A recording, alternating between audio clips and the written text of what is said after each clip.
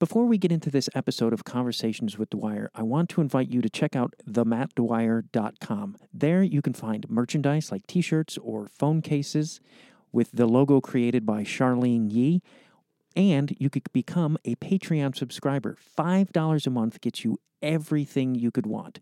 There's bonus material, videos, extended interviews, blogs. I sometimes do a podcast that solely lives on Patreon where I talk to comedians about the music they like. TheMattDwyer.com. Explore it. Also, all social media is there. Thank you, and enjoy this episode of Conversations with Dwyer.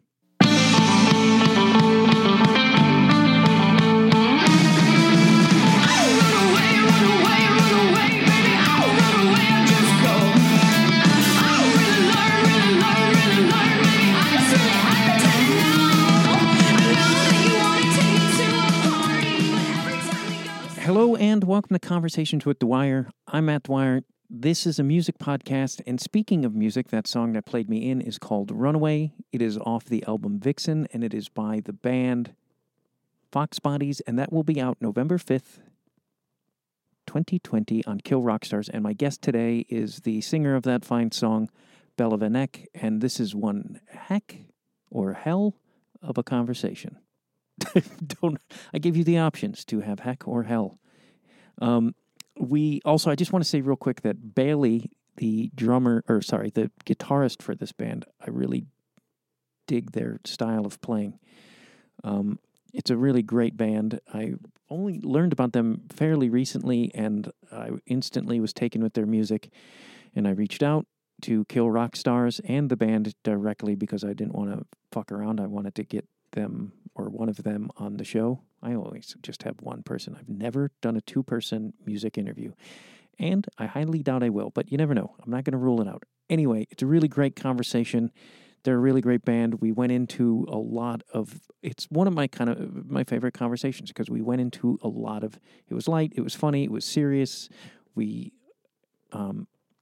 explored ideas and shared things about ourselves. I shared something I've never shared on this podcast before or to a lot of people. So you got that going on. So please go to the show notes and check out all things that are Fox Bodies.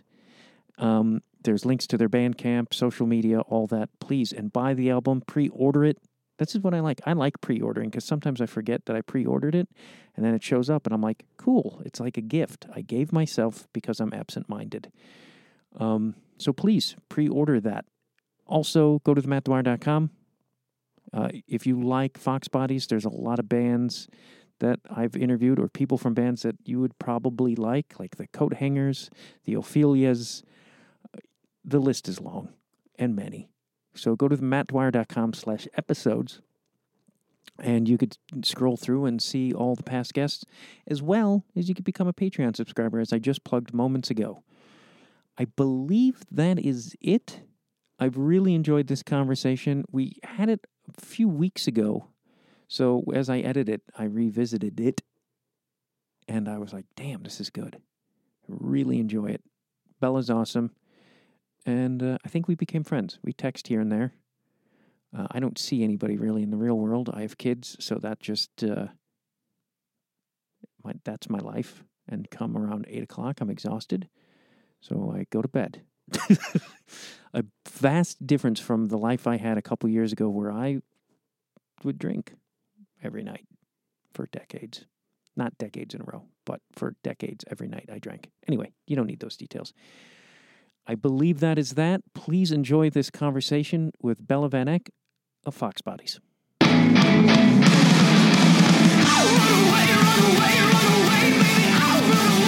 Yeah, I mean, my family, well, half my family, my dad's side of the family is Mormon. And so I came out, well, actually my cousin outed me because he thought it was sin. So he told the whole family. And then he was the only one who cared. Everyone else was like, great, happy for you. Oh, how did you feel when he did that? That's I can't imagine how that would feel.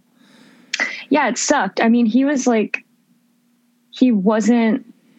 he married into the family. So I didn't know him as a kid. We didn't grow up together, but yeah, he like went on his mission and then he came back and he hung out with me and I was like there. This is kind of a long story, but I was there because I was doing a bike ride from Canada to Portland, and my dad lives in Portland, like with my whole family. And so it was me and Matt and Bailey. So like the bassist and the guitarist from Fox Bodies. We were all doing that bike ride, and Bailey and I at the time were like very newly broken up. So we were kind of like talking about that at a bar with him. And then we went on our bike ride. And by the time we came back, the whole family knew. It's like, what is your motivation, pal? Like, it's like, what do you gain? Or like, I'm always interested in what motivates people and how they operate.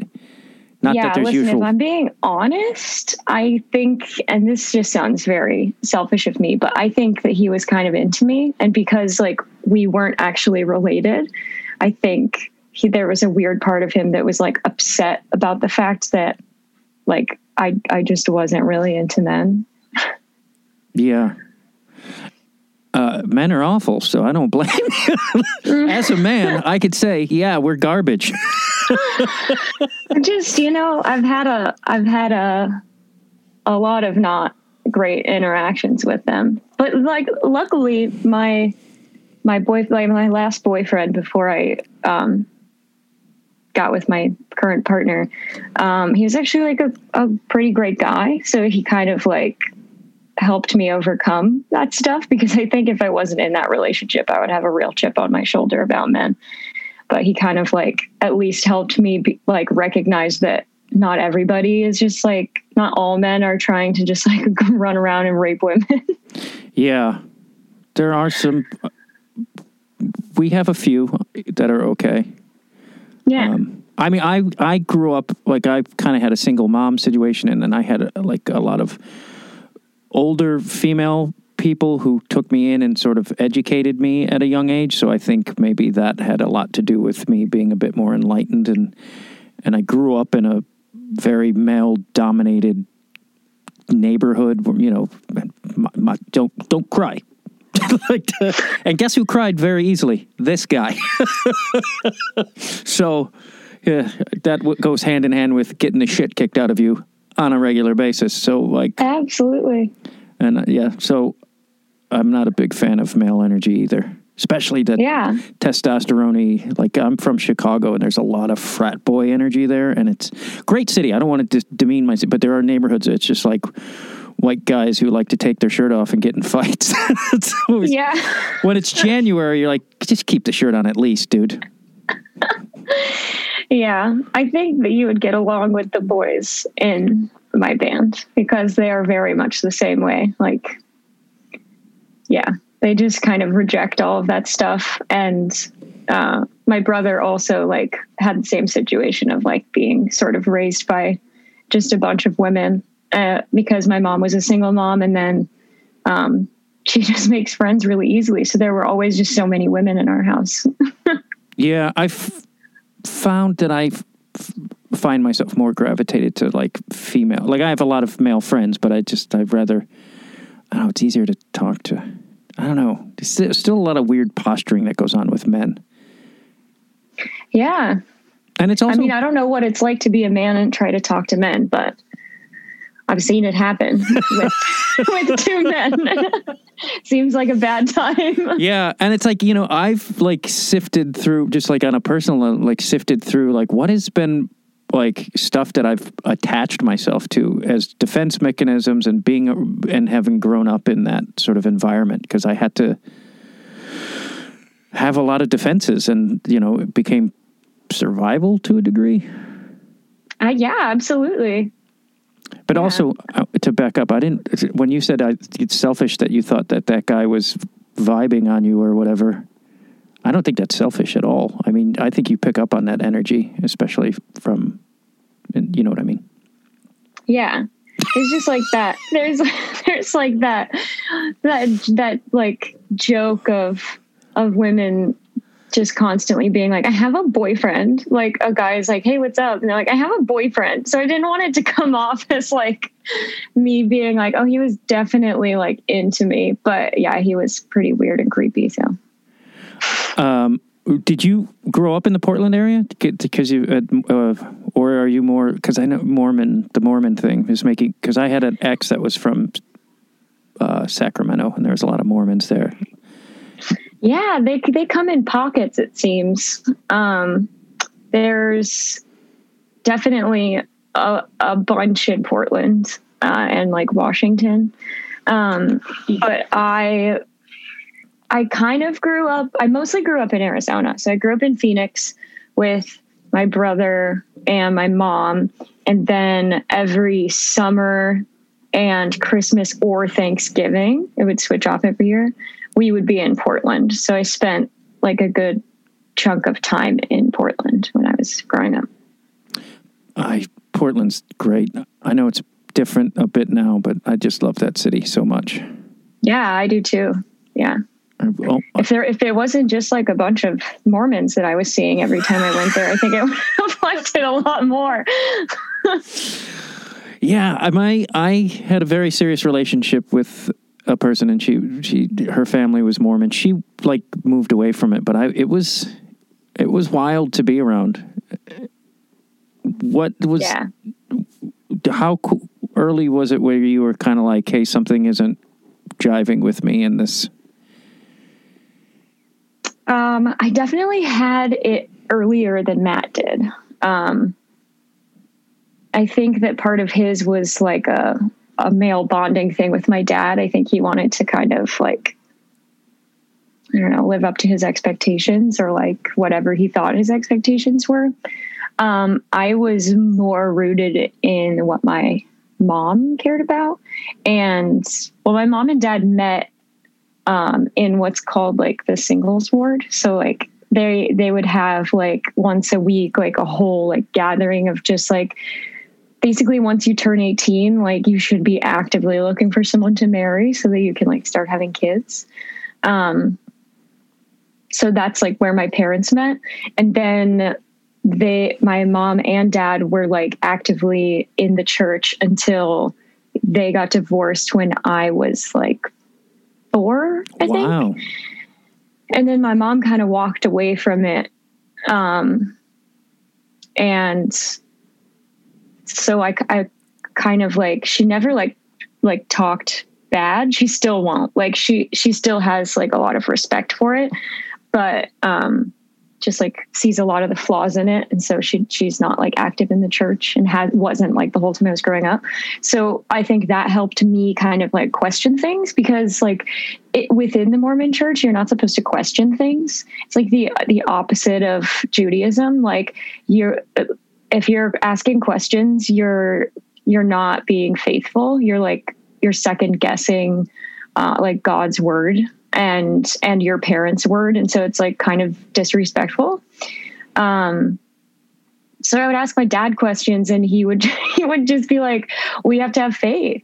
Like, you just have to believe. And I was like, that's not good enough for me. Like, I need more. Yeah. How do you know there's 3 levels of heaven? Like, what are you talking about? I just need more information. Where are you getting it? And so I would say it was like, so you get baptized when you're 8. And that kind of like puts you in the church. And there's a lot of messed up stuff with that. Like, there's this thing called like holding the priesthood, where basically you can have like higher up roles in the church, including like you can go to the temple and do baptisms for the dead, which I also think is pretty disrespectful. But like people who weren't baptized and like died, you can go and like baptize them when they're dead in hopes that they'll like get into heaven, even though they didn't try to when they were alive. That just makes me think of a bunch of people holding skeletons and putting it underwater.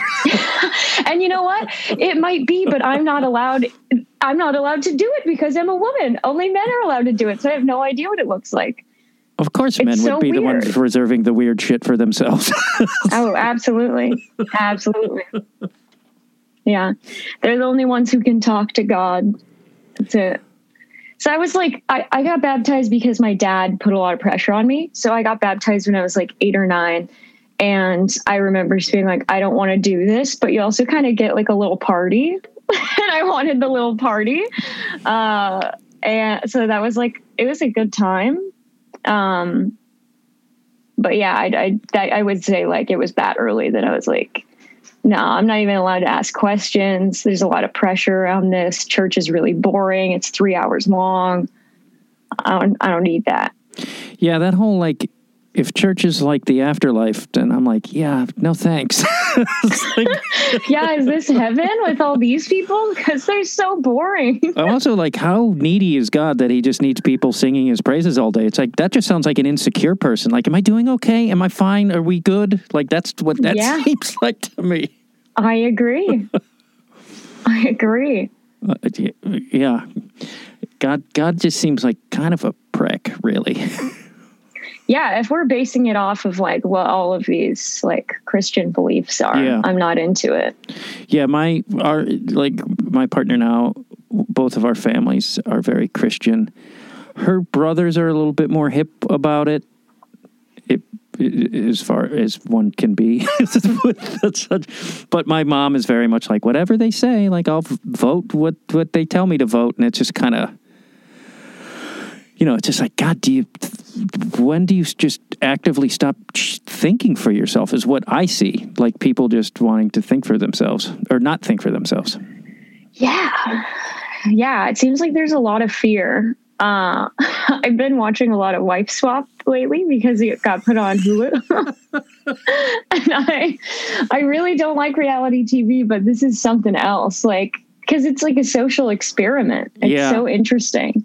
And there's a lot. So basically they take like 2 really different families and then have the wives swap for 2 weeks. And the first week they live by the rules of the family in the house. And then so the second week they get to like make their own rules. And then the whole family has to live by those ones.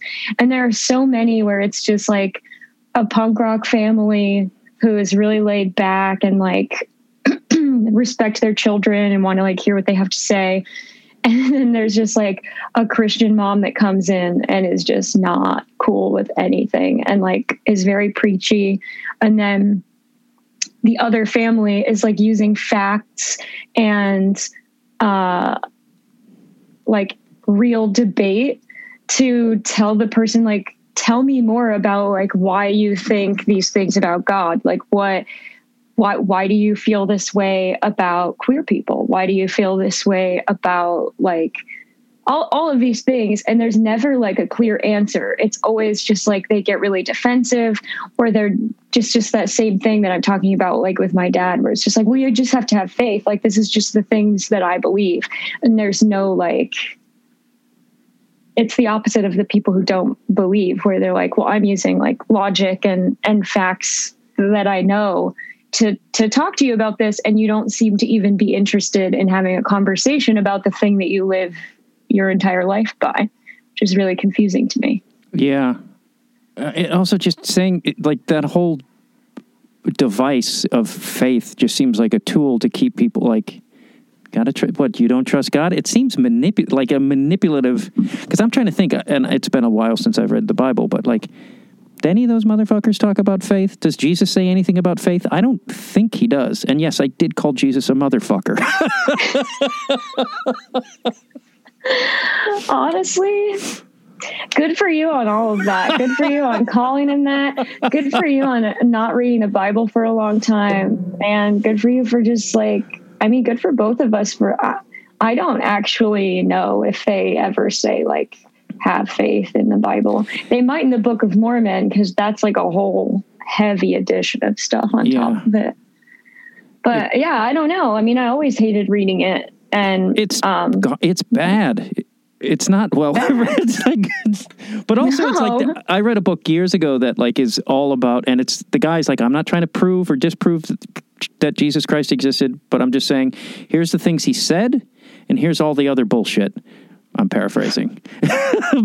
And it's like, if you look at it's just analyzing the character as Jesus presented himself. And it's like, none of this shit that goes on today any of that is in line with the character of the individual. If he or... Yeah, right? Yeah, it's like, ultimately, it's just about like treating people with respect and all the good stuff. And then people just put whatever, like their own rules on top of it. Yeah, and a lot of that stuff was layered on by the apostles later, but it's like, but written by the hand of God, and it's like, I wasn't there. I don't know that. Was it though? Was it? I think God would be a little bit more articulate and maybe have some fun once in a while. There's no car chases. Yeah, I feel like there'd be some jokes. Jokes in there, some like you're good enough, great job. Yeah. Keep it up. Yeah. Was it hard for you to step away from this, like family-wise? Was your family like, oh no? Or was it just like a clean break for you? For me, mentally, it was a clean break. For like other people's reactions to it was a little more complicated. My mom has pretty much supported every single thing I've ever done, so there was no like issue there. And she also like understood. My brother at first, I think, was kind of like, why are you making things complicated? Do you like not like dad? I think he was just a little confused because we were kids and stuff. And my dad and my stepmom, I feel like, took personal offense to it. Like there was this book that they got me that was, I don't know, it was just like about church stuff for children. And I was like, a few years later, I was like, oh yeah, like we can get rid of this. And I just remember my stepmom crying, and I was like, why are you crying? And they were just like, we're just worried for you. Like, you don't seem to be active in the church. You don't seem to be like caring. And yeah, they were really concerned about it. And I think that they've accepted it at this point. My dad still is pretty manipulative about like trying to get us to do things with the church. Like one of the last times I saw him, he was like, I would love to go to church with you guys. It just like would mean a lot to me. And so we were like, okay, fine. But we're only going to go to the first hour because that's like the part where you're all together. And then the second 2 hours, you're like splitting off with people your age and stuff. 3 fucking hours? Jesus, you guys are giving the Catholics a run for their money. Yeah, dude. It's a lot. And then there's like fasting Sunday where you don't eat all day. But my dad has diabetes, so he was allowed to eat because he had to. And all of us didn't eat. And you like go for the first hour, and it's like kind of like your typical regular church. Everybody's in the big room singing and stuff. And then you break off and you go to your age group and for an hour. And then I think you break off even more and go to your gender for like an hour. And then in the middle of the week, you go to another thing that's like hours long. So that's a lot. I don't even remember what I was talking about before that. Now I'm just reflecting. I would have changed the name of the podcast to Reflections. You were talking about how your father was being manipulative and breaking away. Oh, yeah. So he was like, please come to church with me. And we were like, okay, we'll come to the first hour. And we all sit down. None of us are religious, me and my brother. And I have like a half sister who her dad is my dad. So we all went to visit and we're all there at church. And my dad fell asleep in the first 5 minutes. In the first 5 minutes, he was asleep the whole time. We kept waking him up, like, wake up, we are here for you. And he just kept falling asleep. And then my partner now came with us, and everyone was very like, ooh, like there's gays here. And my dad was just introducing her as my friend. Yeah, honestly, it's like, don't teach my kids this type of vibe.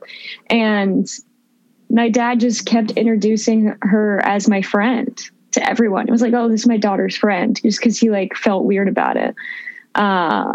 And then we kept being like, oh, actually, like, this is my girlfriend, like correcting him to everyone. And then another point during that trip, he like had the home teachers come over, which is basically just like two people from the church come over and like give you a lesson or like read you a scripture, and you like make them dinner and you play a game, stuff like that.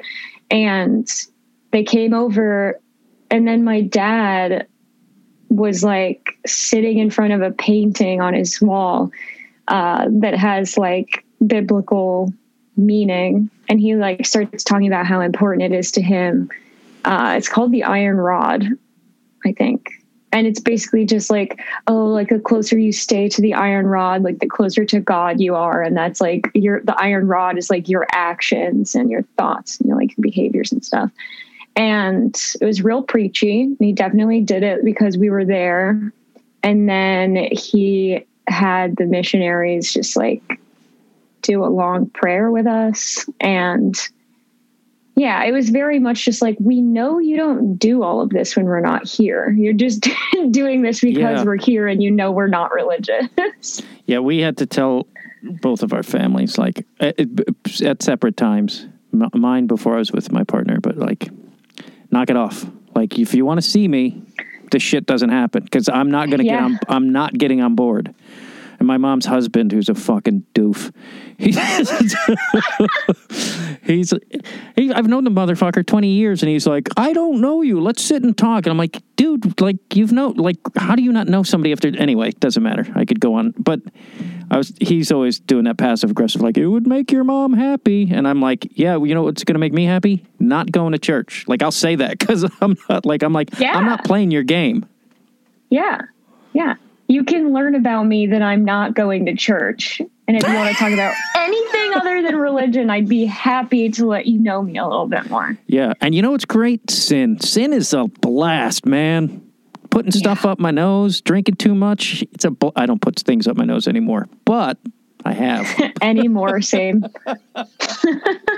Do you, when did music come into all of this? Because your music's very sinful. Yeah. The funny thing is, like, my dad loves our music. It's great. He should, at least that's cool. I mean, your music's awesome.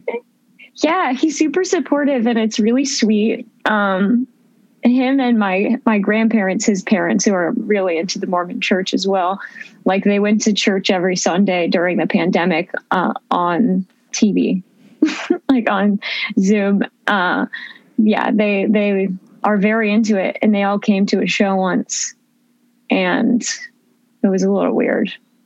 I think my dad and my grandpa walked out, and not because like they were having a bad time, but because they were just like, this is too intense and I don't like hearing about these things that you've been through. But since then, my dad's been to a bunch of shows and he's fine with it. He's heard it all before now. Yeah, super sinful. I've kind of always been this way. Full of sin. Like, yeah. Like, full of sin, like having just like a terrible cursing habit. And me too. Like, even as like in elementary school, I loved to swear. Yeah. My mom let us say crap, and boy, did I. It was like you could say this word, and it was like, then in the house there was no like, well, at school I talk like this and at home I talk like this. Like, I wasn't like afraid that I was going to get in trouble for that stuff until I was at my dad's house, because that was a different story. But when I was like, for most of the time when I was at home, I think the only thing it was like, you cannot say this, is kind of like name calling.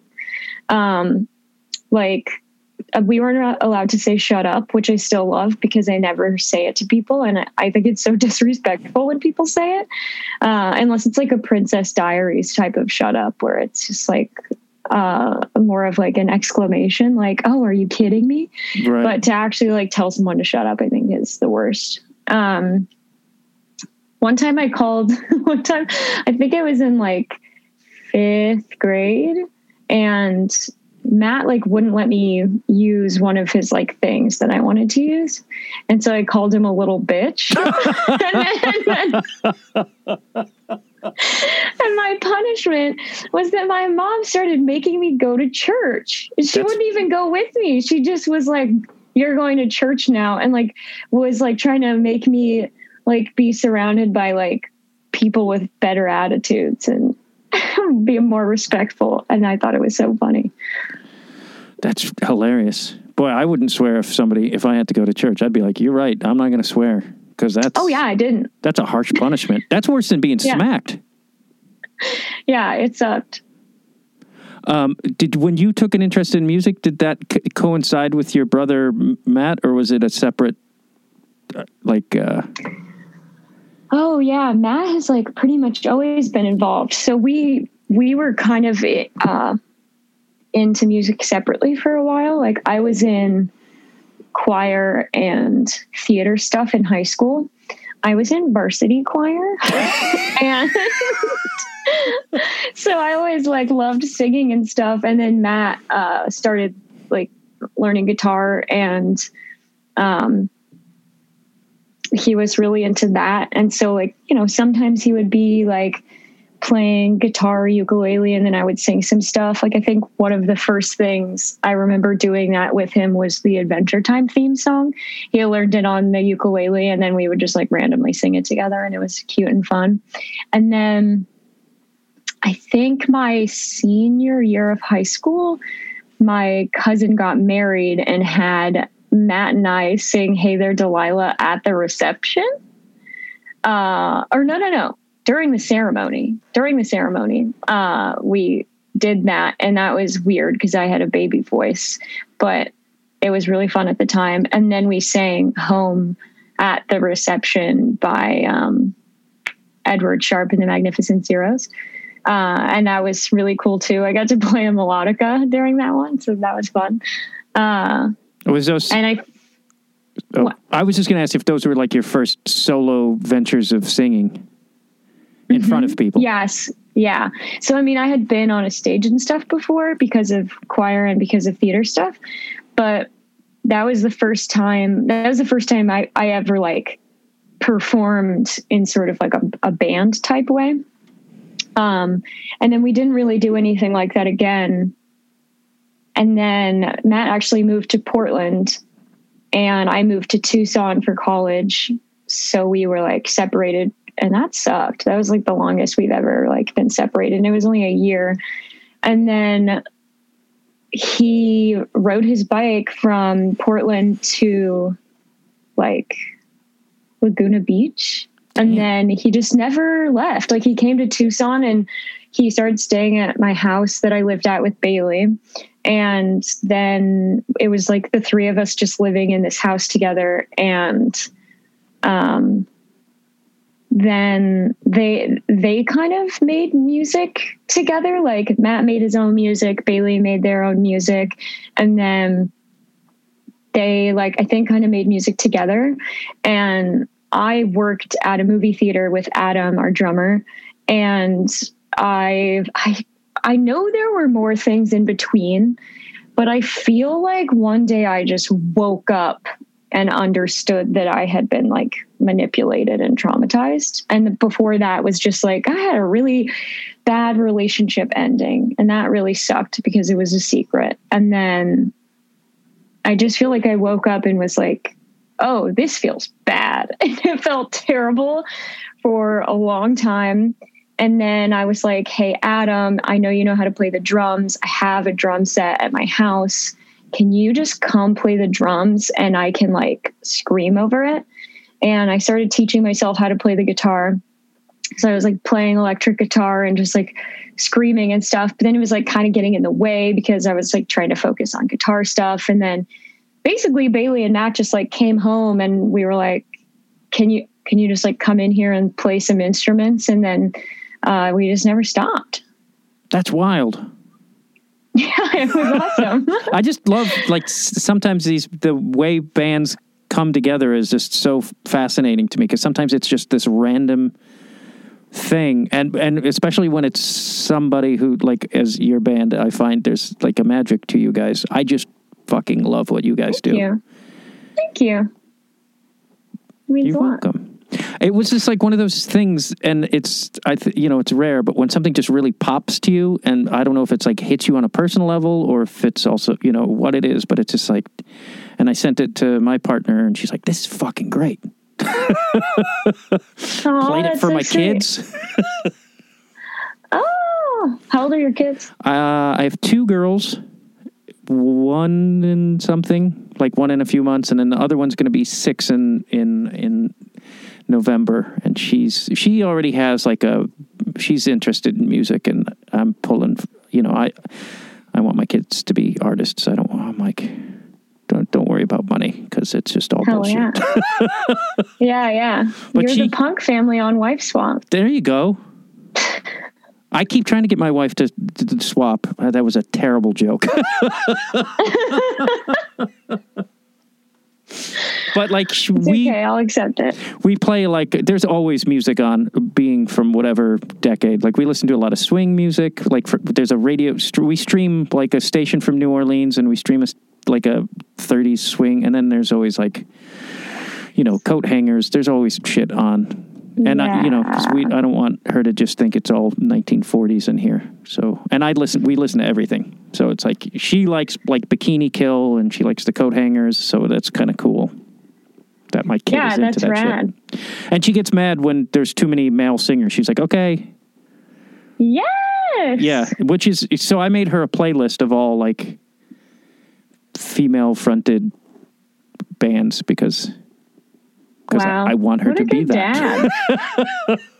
What a good dad. I want her to know. And it's cool, because it's like, I've talked to some of these musicians, like two of the people from the Coat Hangers and stuff, and they didn't have a lot of female music role models, as many as there are now. Mm-hmm. So I want my kid to know it's like, that's something you can do. Like, don't even think twice about it. Like, you can totally fucking kick some shit out of the stages and whatnot.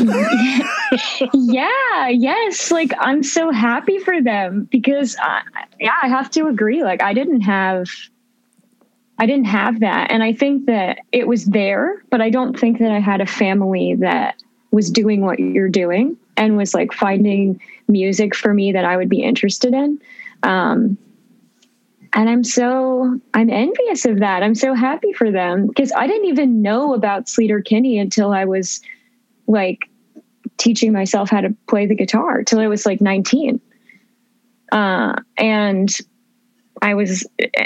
same with Bikini Kill, because I worked at a movie theater. I saw The Punk Singer when it came out, because I worked at an indie movie theater, and I was like, what the fuck? I have yet to see that. Awesome. I keep wanting to see it. I highly recommend it. Yeah, I'm dying to. I just somehow keep forgetting. I watch a ton of music documentaries too, so it seems. Yeah, it threw me into this world, full force. That was a pivotal moment for you seeing that film? That was Yeah, it really was. It was watching that, being introduced to Sleater Kinney, by Bailey, because I think Bailey was given some of their music by someone else, but then was holy shit, you have to listen to this stuff. So I think that all kind of happened around the same time that I was realizing that I had been through actually really fucked up situations, and it wasn't just regular terrible breakup stuff. So it all just kind of came at one time, but it was definitely around the time I saw that movie. Was Bikini Kill and Sleater Kinney coming out of that sort of bad situation? Was that sort of helped you? A thing to turn towards, for lack of me being articulate? Oh, yeah, absolutely. I mean, it's the reason I started playing music, because I was clearly these women are mad. These women are pissed. I'm pissed. I feel bad. I don't know what to do with that. And I felt better listening to them And then I started to like try to do similar things, and it just felt great. Like I was so shocked. I was so shocked at how effective it was. When I found Sleater-Kinney, I would say from 19 to 20, I didn't listen to anything else. Like I went through like all 10 of their albums and like chose like my favorite songs from them and made like a really long playlist.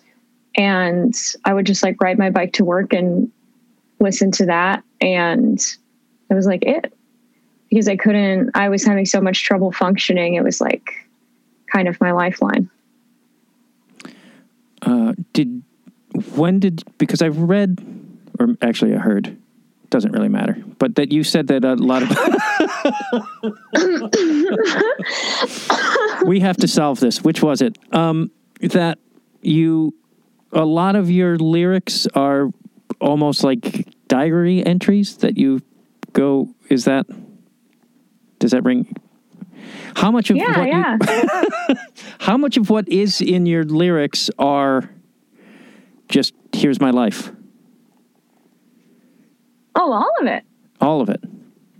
Yeah, nothing in any of our songs is fiction or like something that I was like, this will make a good song. Like, I feel like that's what Vampire Weekend does. I feel like that's what a lot of male artists do, is like, they haven't really been through a lot of stuff. So they're like, what should I write a song about? Let's write a song about Oxford.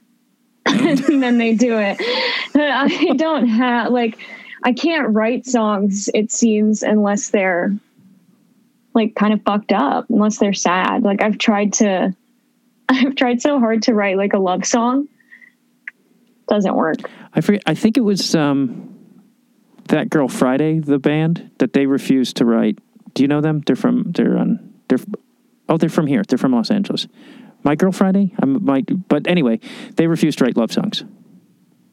That's awesome. Yeah, I was like, I thought that was really cool. And I love their stuff. Anyway. Was there moments when you started going down that road of like, I'm going to just throw what's going on with me? Was there moments of fear, or were you just like, fuck it, I'm just doing this? I think it was more the second one. Like I said, I kind of have always been a little bit like, I don't really care what people are thinking about like the things that I'm doing. And I don't necessarily know, like, there are definitely like things that embarrass me or make me feel like shame and stuff, but it's not really ever stuff that I choose to share. I feel like there's so much control when you're the person who's sharing them.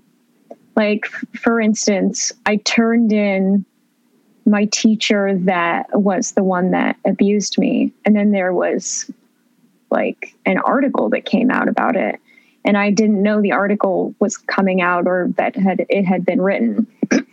And then I just started getting sent this article about this guy that, this was our teacher in high school, and he was having sex with a student for these 3 years. And it was the 3 years we were in high school. And who do you think it was? It was someone that was on the soccer team. And like, who do you think it was? And then I just ended up like, that felt bad. That felt far worse than me. Like, I mean, in the album that we're putting out right now, there's a spoken word song that is just like breaking down the trauma that I had in that situation. And that feels fine to me because I'm the person that's giving the information and I don't really care what people think of it. But when it came to that article and it came out and it wasn't my words and it wasn't my control, and then there were just like so many comments on it that were just like, she just wanted the money, or wow, he must have a huge cock, like just like crazy shit that I was like, I have no control over this. This feels so bad. Why would I ever lie about this?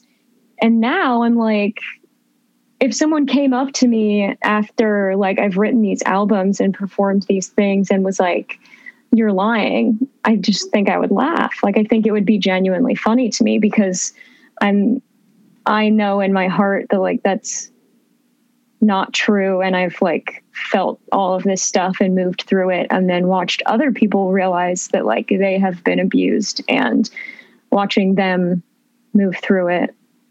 Yeah, I guess just when you say things that are then in your control, it's a lot easier to take sort of like criticism or I don't know, hear other people's perspective. And then like most of what I get in return is just people being like, "Thank you," or "I didn't realize this had happened to me," or whatever. Yeah. Something I've never said on the podcast, but I myself have been abused. So I understand that where that comes from. And that's something recently was in the news about a celebrity who I won't name, and I'll tell you why when we're done recording. Okay. Yeah. But, and a thing came out from 20 years ago and people are like, 20 years ago, like that somehow invalidates what this person is saying. And I'm like, what happened? That means they've been dealing with it for 20 fucking years, not talking about it. Exactly. And it took me up until a few years ago to openly accept, like kind of knew it, like it dances around your head. It fucks with every choice you ever make. I mean, and I don't think people realize how it just affects every aspect of your life. I've had shitty fucking relationships. I've reacted to things poorly, blah, blah, you understand. But it's like, so if it took me 30, whatever, couldn't even tell you how many years it took me to say it out loud and then start working. And it's like, and you still feel horrible and deal with this shame and conflict, internal conflict. And so it's like for someone to be like 20 years, it's like, yeah, motherfucker, 20 years. Yeah, it's been brewing for 20 years and I didn't understand why. And This is the thing we were talking about at the very beginning of this. You're like growing into this thing and then you go, fuck, now I have to deal with this? I'm busy and HBO's got some good new shows. I don't have time for this. Yes. Yeah, and it's like, what? And it's like, there's so much confusion that comes with that I don't think unless you've gone through it, you can say, like, you can't say to me who can talk about it when they talk about it. Like, you don't have that right. Only the people who've gone through, or should we say, members of the club. Members of the club. Yeah, the statute of limitations is really fucked up. It's really fucked up. I reported my abuse like I think honestly maybe 6 months before the statute of limitations would have been up, and it was like I realized what had happened to me. I told the people that I needed to tell, started dealing with it, and then I reported it pretty quickly. So I'm like, there are so many people that would not have moved through that so quickly and would just never be able to like get any sort of peace of mind or justice or anything like that. And that's fucking terrible. Yeah. And it's like, my situation is probably different. You know, I couldn't find these people if I've tried. I mean, unless I really, really tried, and it was like so long ago, it wouldn't really matter. But like if it matters, I mean, like I don't think anything could happen to them other than. But the point, I guess, but like 20 years ago, like at 20 years old, I don't know if I would want, if I had the ability to address that mentally, or I don't think I had the strength and was ready. And so, yeah, people shut up about it. Mm-hmm. Yeah. And there's not... I'm in school for forensic psychology right now. Oh, really? And but you're probably going to have Grammys and be on Saturday Night Live. Oh my God, dude. I can't even think about that. Saturday Night Live is like my favorite thing. Is it? Yeah, I love it so much. I used to hang out there. I used to live in New York, and I come from Second City, which is a Chicago theater that they hired a lot of people. So I've been around it for a lot. It's weird when you start hanging around there, because at first you're like, holy fuck, I'm here. And then you start seeing how the inner workings, you're like, this is weird. This is a weird place. This is really complicated and stressful. There's a very fear-based vibe that goes through there. And I don't think operating on fear and creativity are two things that should work. That's anti what creativity should be, as far as I'm concerned. Yeah. I think it takes a real specific type of person to work on that show. Yeah. And then there's like certain people, I think, like, who just seem to it not faze them. They're like, I would say like Sandler or Farley are guys who are just like so fucking great that it doesn't, like, and so sure of themselves creatively that it doesn't. But who knows? I wasn't there for that. I'm just speculating. Yeah. I mean, I felt the same way about like Bill Hader and Kristen Wiig are like my favorite. My favorite movie is called Skeleton Twins, and it's the two of them, and they play twins that are like just so psychologically fucked up and like emotionally fucked up. And it's not a comedy, but it is a comedy. It's a dark comedy, and it's the best. But I found out that Bill Hader, who is like brilliant on SNL and just like does have that like quality where he seems just like a natural and he seems so comfortable on the stage, was like, I hated working on SNL because I was having like panic attacks every single show. It never got better. It was always bad. I was so scared. I had so much performance anxiety. And I was like, I would have never, ever been able to tell that. Yeah. I feel like you ever watch Phil Hartman's audition? It's like he so just doesn't give a shit. And like it, which is like, that's how you have to be, I think, in comedy in general. It's just like, it doesn't fucking matter. And yeah, he's just like clowning off. And I think he had to get coaxed, is that the right word? But he had to get, to audition. He was like, I don't think so. And then people were like, please, please, please, please. Look it up. It's pretty wild because he's just like, it's just like he could give a shit. And it's like, of course you got hired because you didn't give a shit and you're so fucking brilliant. Like, that's one of the best guys to ever be on the show as far as I'm concerned. People. Yeah. One of the best people. It seems like to be a comedian at all, you just have to let stuff kind of slide off your back. Like, I listen to My Favorite Murder all the time. And I feel like what? I've been on that podcast. Hometown Murder. Yeah. I'm friends with, my wife does their website. Really? Yeah. She does their website, the website and they're like the network website. Well, well done. Tell her well done. Yeah. Oh my God. Yeah. Okay. So this is kind of full circle for me because on our first tour, we were like, we're going to be driving for so long. None of us listen to podcasts. Maybe we should listen to a podcast.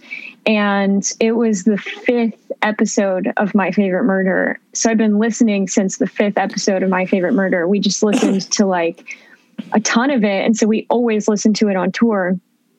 And then when you contacted us, I was like, Matt Dwyer, I feel like I know that name. And then I like went to your Twitter and was like reading some of your tweets. And then I listened to the Alice Bag episode that you just did. And then I was like, oh my God, Karen Kilgariff says my friend Matt Dwyer so much on My Favorite Murder. Oh, I haven't listened to a while because I started getting really paranoid I was going to get murdered. So I was like, okay, I have to stop listening for my mental health. Yeah, fair enough. Yeah. But Karen, when I used to do stand-up, Karen and I often did shows together. And she's sweet. She's great. Like, she's just like a powerhouse talent of a human. Yeah. So, yeah, I feel like I'm listening to Karen and Georgia and they're like cracking jokes at each other and some of them don't land. And then they're just like, that was a terrible joke. Or like, it's like they do a live show and Karen says something and people like laugh and she's like, don't laugh at that. That was a terrible joke. Come on. And I'm like, it's so admirable to me because it just like, that's the kind of stuff I get embarrassed about. It's like, oh, that joke didn't land. Like that wasn't funny. Oh, maybe that was kind of rude. Maybe they're offended. And I admire when people just don't even think like that because then they're so much more funny. It's so much more funny to say things like, don't laugh at that. That was a terrible joke. Yeah, you have to. Even if it's fake, even if it's fake confidence, you have to front it and you can't. Because if you do show weakness as a comedian, you're fucked. It's like, oh, yeah. You can't. Yeah. Bombing is one of the worst. I've had a lot of bad feelings in my life. Bombing is up there with some pretty horrible things that's happened to me. It seems like if there is a hell, it's that. It's you just trying to make jokes on a stage and it not being the right jokes or the right audience or the right timing or something, and you just don't know what it is. That seems like hell. I bombed in front of 4,000 people. And it was, but in my defense, I was opening up for Julio Iglesias, who's like, so the audience was like, they're all 70.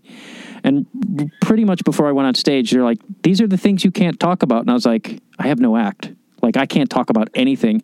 So I was like trying to figure out new material.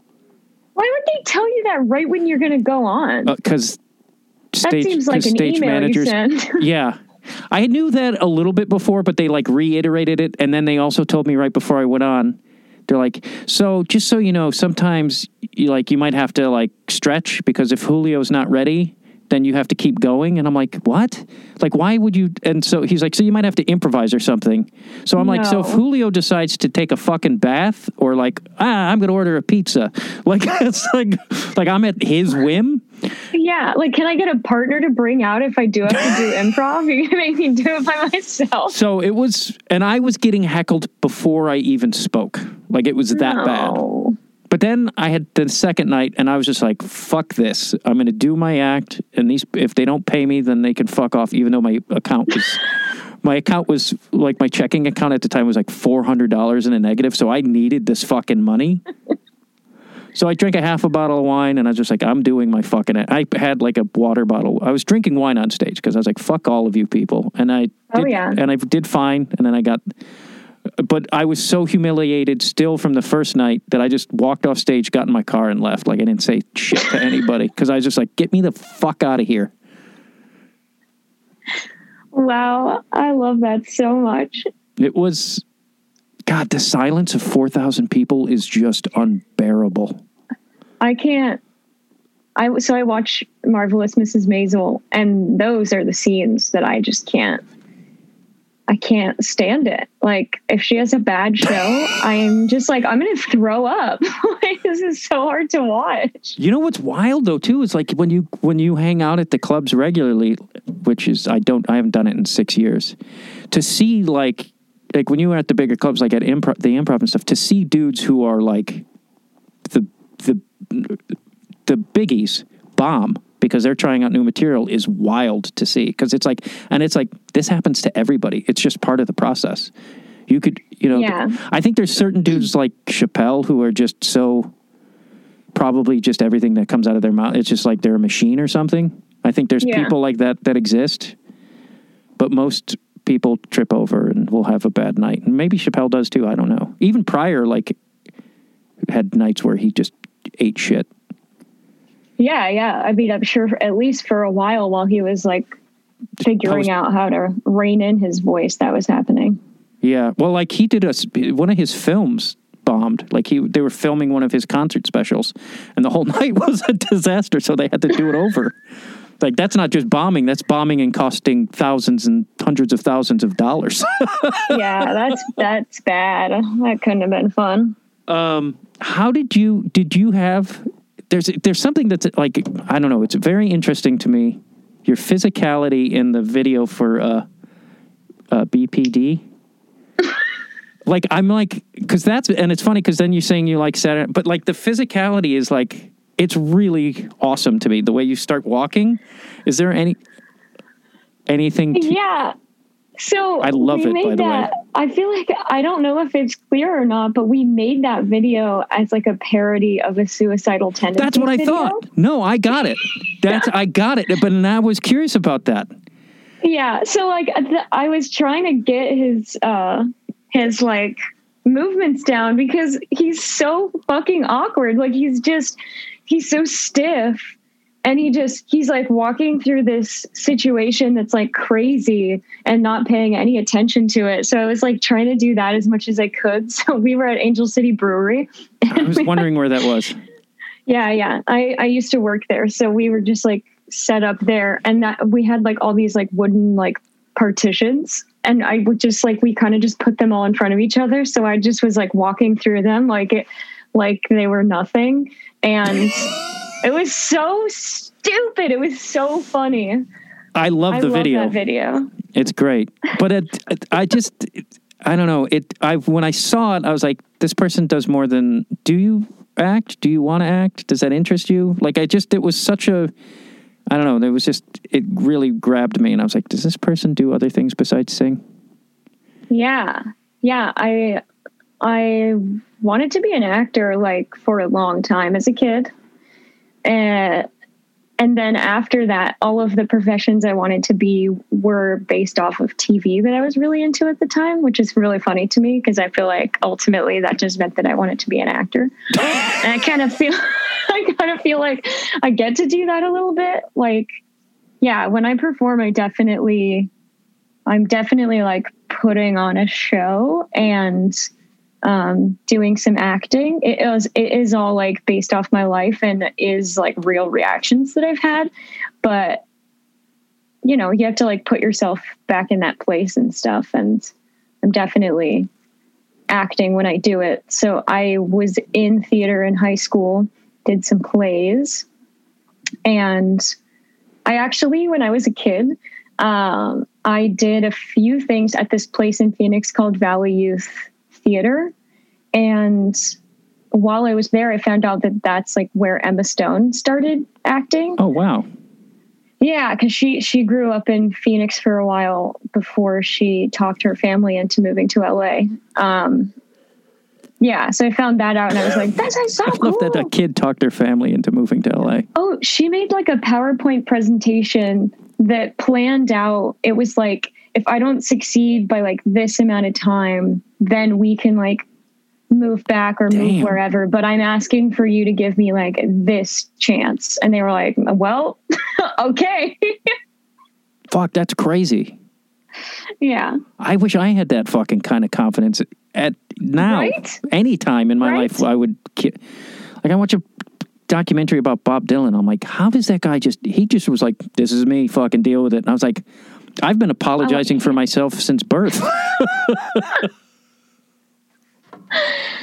I mean, yeah, I can't imagine. If someone says something about me that I know isn't true, it still trips me up. And I have to be like, hang on a second. Is that true about me? Yeah. I don't get it. I don't know how people have that sort of confidence either. But on stage, you like have, I don't know, you're in it, man. Yeah. I think a big part of that is that it's like my own thing. So I feel like I can do stuff with it. Like I did a lot of film stuff. So in college my minor was film, my major was psychology and my minor was film. And so it was like acting in films, but then I was also sort of like assistant directing and like producing, stuff. And that always felt more spooky than like any of the stuff I do now, because it was someone else's work and someone else's vision. So there's like something else you kind of have to bring to it. But when it's my stuff, it's like, yeah, who cares if I like mess up the words or if I like don't do a move right or I forget what I'm supposed to be doing in a song, because like it's whatever.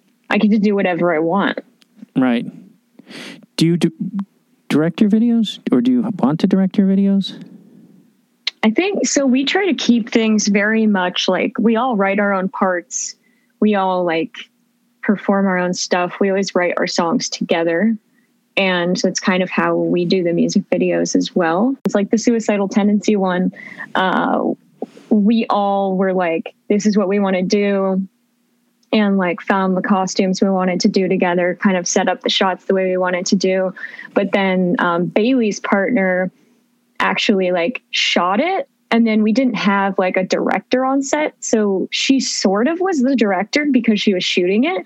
But ultimately, like anything and everything we do has everyone's hands in it, which can get a little crazy, but is ultimately feels like a good thing. You have the best day ever in the whole time of Earth. Oh, thank you so much. Right back at you.